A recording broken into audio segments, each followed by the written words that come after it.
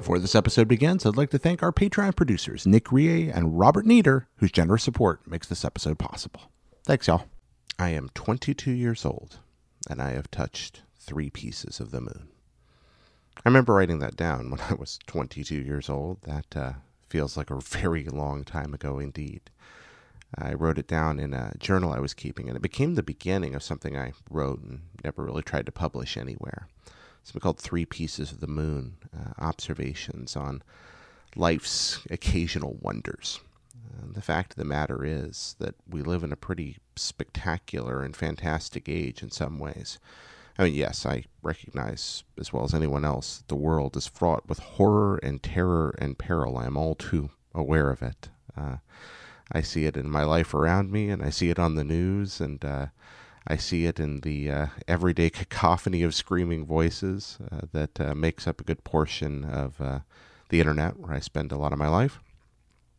Nevertheless, despite those horrors, there are also occasional wonders to this day and age, and one of those wonders is space travel. If you've seen Alana Pierce and I get together on the internet, we like to geek out about technology, space travel, the future. That's a thing we both really enjoy. And I think a lot of that love for me comes down to having grown up in Washington, D.C., in close proximity to the Air and Space Museum. You know, you think about the fact that, I guess to a lot of folks, the late 1960s seem really far away. I certainly wasn't alive then. But it's, you know, plenty of people walking around, working jobs every day that we rub shoulders with were there to watch the moon landing, even now. To think about how the world has changed, that within the lifetime of a vast number of people on our planet, we had not landed on the surface of another stellar body, and now we have. People walked around on the moon, and they brought pieces of it home, and somehow I, just an ordinary lower middle class dude, a kid growing up in a family in the Washington, D.C. suburbs, by the time I was in college, had somehow managed to touch on this planet 3 distinct different pieces of the moon, all in different places. One in Washington, D.C., one at the Space Center in Huntsville, Alabama, and one at Cape Canaveral, Florida. 3 pieces of the moon. Isn't that extraordinary? Just little old me. You look up there in the night sky and you see it kind of looking back at you. Here in America, you see a man on the moon. When I lived in Japan, I found out they see a rabbit on the moon there. Now I can spot it, and I like it a lot. I love the idea of the moon being inhabited by rabbits. H.P. Lovecraft informed us that, in fact, there are cats that dwell on the moon. I always like the idea of a moon colonized by wonderfully civilized, slightly vicious kitty cats. That seems like a pretty marvelous reality to live in. But I thought about those words. I think about them a lot. I still think they make a good beginning to a book. I've actually touched more pieces of the moon since then. I'm getting ready to go find another one soon. I'm very excited I found out there's a moon rock near here. I know for some folks, space travel doesn't really do it. Not a very exciting prospect, but I can't think of much else more marvelous than the thought of reaching our hands out toward the stars and touching them. I guess it's a very romanticized perspective. I understand that there were a lot of political considerations in the space race, that much of it was militaristic, that much of it was about control and propaganda and manipulating people. But there's also that Star Trek part of it, the idea that maybe in the act of reaching out into something larger than ourselves, we will also look inward and discover just how special what we have here is when compared against the vastness that surrounds us all. It's our own little speck, our own little corner, and that could be a terrifying bit of scale, but it could also be a wonderful one to look and say, well, this is what we got, guys. Let's make the best of it. Yeah, a lot of thoughts there. Anyway, I thought about those words, and I thought very briefly I'd tell the story of the time that I went and first touched that piece of the moon, at least as well as I can remember it, because that, folks, was a pretty good day. So, let's go back in time to Washington, D.C., when I am, according to memory, roughly 5 years old. Now, the problem with telling childhood stories is that I cannot, in good conscience, really describe to you the factual accuracy of what did and didn't happen, because memories conflate, especially at that age. I'm never going to be completely sure exactly how it all happened. I went to that museum a lot of times, and I think some experiences bleed together. So what you're really going to get is kind of an amalgam of a bunch of different memories and impressions. But I think it makes a pretty good story, and I'm comfortable with that. My family moved to Washington from Alliance, Ohio, right around the time that I turned 5. I have very vivid memories of the move. I understood that my father was taking a new job in a small church in Arlington, the suburbs of Washington, D.C., just across the Potomac River in Virginia.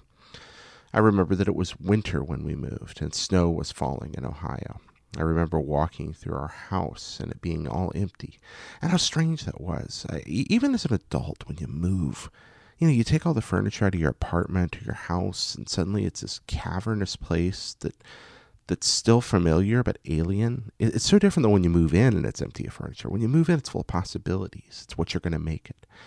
When you move out, it's a place that you've just picked up all the memories and carried them out the door, and there's still these pieces of what was sitting around in that room, but it's never quite exactly right ever again. I think the only thing stranger than that last day in a home with the furniture moved out is if you ever go back and someone else is living there and everything's turned around and repainted and oh man, that'll mess with you. Because I don't know. I don't know if human beings are quite genetically ready for just what moving in and out of new homes is. I mean, I understand a lot of our ancestors were nomadic peoples, and they constantly went from place to place, so probably not giving us enough credit, but at the same time, there is something kind of frightening about stepping away from so many spots and coming into new ones and establishing long-term multi-seasonal homes and then moving away. Not moving with the flow and ebb of the year or anything natural, but just moving because a job changes or because of financial situation, or not for the reasons that seem more natural to move on, like a change of the weather or a crop season, or following a herd so that you can feed your family. Instead, you're moving because of ledgers and artificial rules. And so when you walk that house, it just feels alien. I remember it as a child being struck by the strangeness, but I was excited. We were moving to Washington, D.C. I thought that was the most exciting place I could imagine. I was a weird kid. I liked history. Even at that age, I liked history. And I liked technology. I liked museums. I liked airplanes and spaceships and computers. I liked hustle and bustle and noise. And boy, Washington had all of those. I mean, the first thing I remember changing when I moved there was the constant sound of airplanes flying over every second. Just day or night, didn't matter. Or that you'd step out at night and the sky would glow amber no matter what hour of the night. I used to think of it as the orange peel sky, the glow of the city. You never really completely saw the stars. You just saw this kind of dome of orange haze. And to me, it's still a very comforting color when I see it at night. And fond memories of that. So I moved there to Washington. I was happy. I liked my school when I started there. Really liked my school. When I started there in that fall. Made friends quickly. I was a pretty happy kid for a long time. I was very fortunate in that regard. And I took almost immediately to the excitement of going to the city where there were all these marvelous free things to do. My family didn't have a lot of money, especially then. As a matter of fact, things were even tighter than as a child I understood. And so the number of free public activities, museums, places to go, parks, activities, festivals that were available there, man, we took advantage of each and every one of them, and all of them, and as often as possible. Weekends were about hopping in the car and driving either to the city to do something wonderful, or to the country to go to some kind of Civil War battlefield or festival going on. Or that was growing up. I think that probably turned me into a believer in the potential goodness of civic work and the fact that not everything a government produces is terrible. And that moved me a little bit as a kid. It had a big effect on the way I thought about what was possible. I tended to look at things and just kind of see, wow, look what we can do when we work together. Well, all the museums in Washington were pretty fascinating to me. The Natural History Museum with its dinosaur bones and giant mastodon. Oh, I just couldn't wait to see that. And the American History Museum, because, with the ruby slippers and the Star Spangled Banner and all these, I just thought it was spectacular. And on through the Lincoln and Jefferson Memorial, the Washington Monument, the Vietnam Memorial. But for me as a kid, there was no beating the Air and Space Museum. It's funny when you go there as an adult, because relative to some museums I've been in since then on the planet Earth, it's actually fairly compact and modest in some ways. But when you are small, everything is bigger. And when there's nothing in the world cooler than the thought of stepping on board a space capsule or a fighter jet, and then you can actually kind of do it in a museum that lets you touch all kinds of things and see all kinds of things, and you look up, and there's the X-1 that broke the sound barrier, and there's the Wright Flyer, and there's an Apollo spacecraft designed to land on the moon, and here's a fake aircraft carrier deck you can run around on. And oh man, I loved it. I loved it. Stepping through those doors the very first time, I do have a clear memory of that. It was on kind of the glass side of the museum. I mentioned the X-1, where there's a lot of airplanes just kind of hanging from the ceiling above you, and you go in and you see the space capsule. And there was a line of people around this kind of black plastic or plaster obelisk, some kind of display, and the line was lined up there. And I was looking all around the jets. My parents kind of pulled me over toward that line. I was like, what is this? And they said, well, this is where you can touch the moon rock. Now, I didn't know up to that point, at least that's as far as I remember.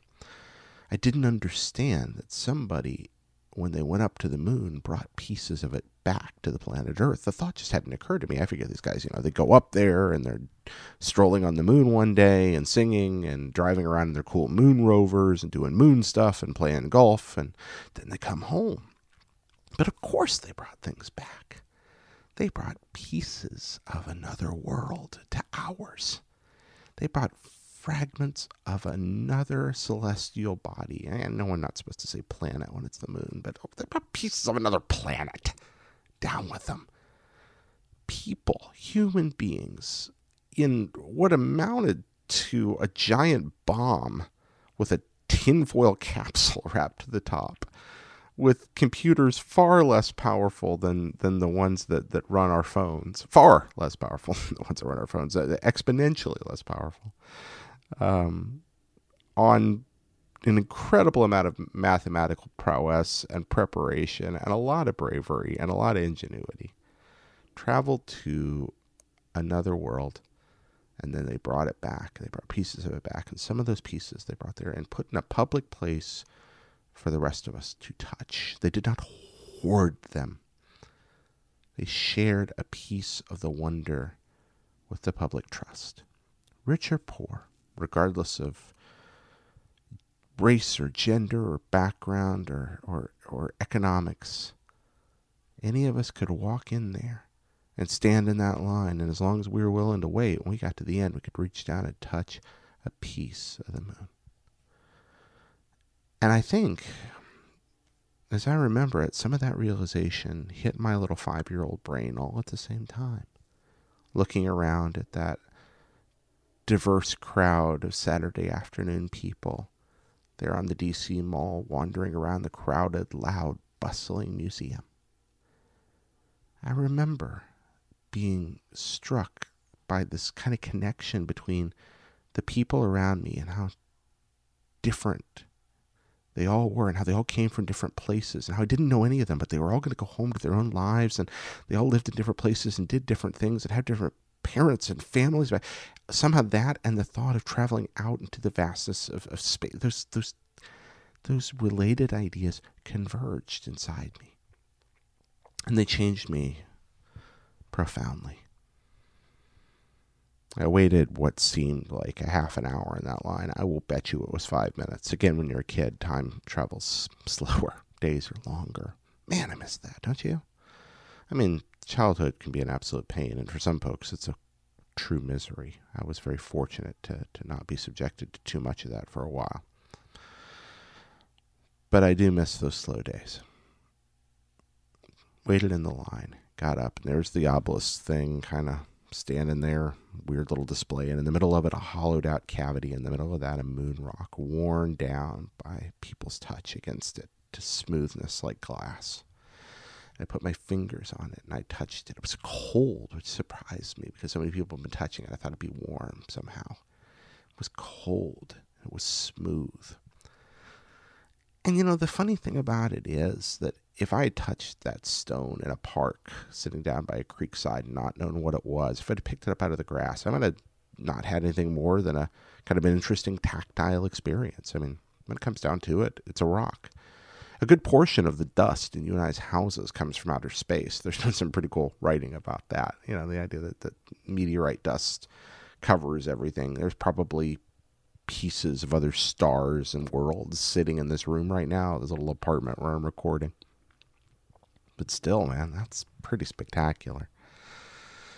Pretty incredible thought. I touched it. I touched a piece of another world, and that was only the first of many.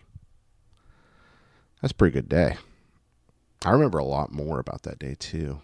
We traveled from there up to the kind of fake aircraft carrier section where they talk about the history of military aviation.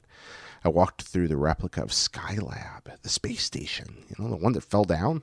We built this space station. Didn't really work very well.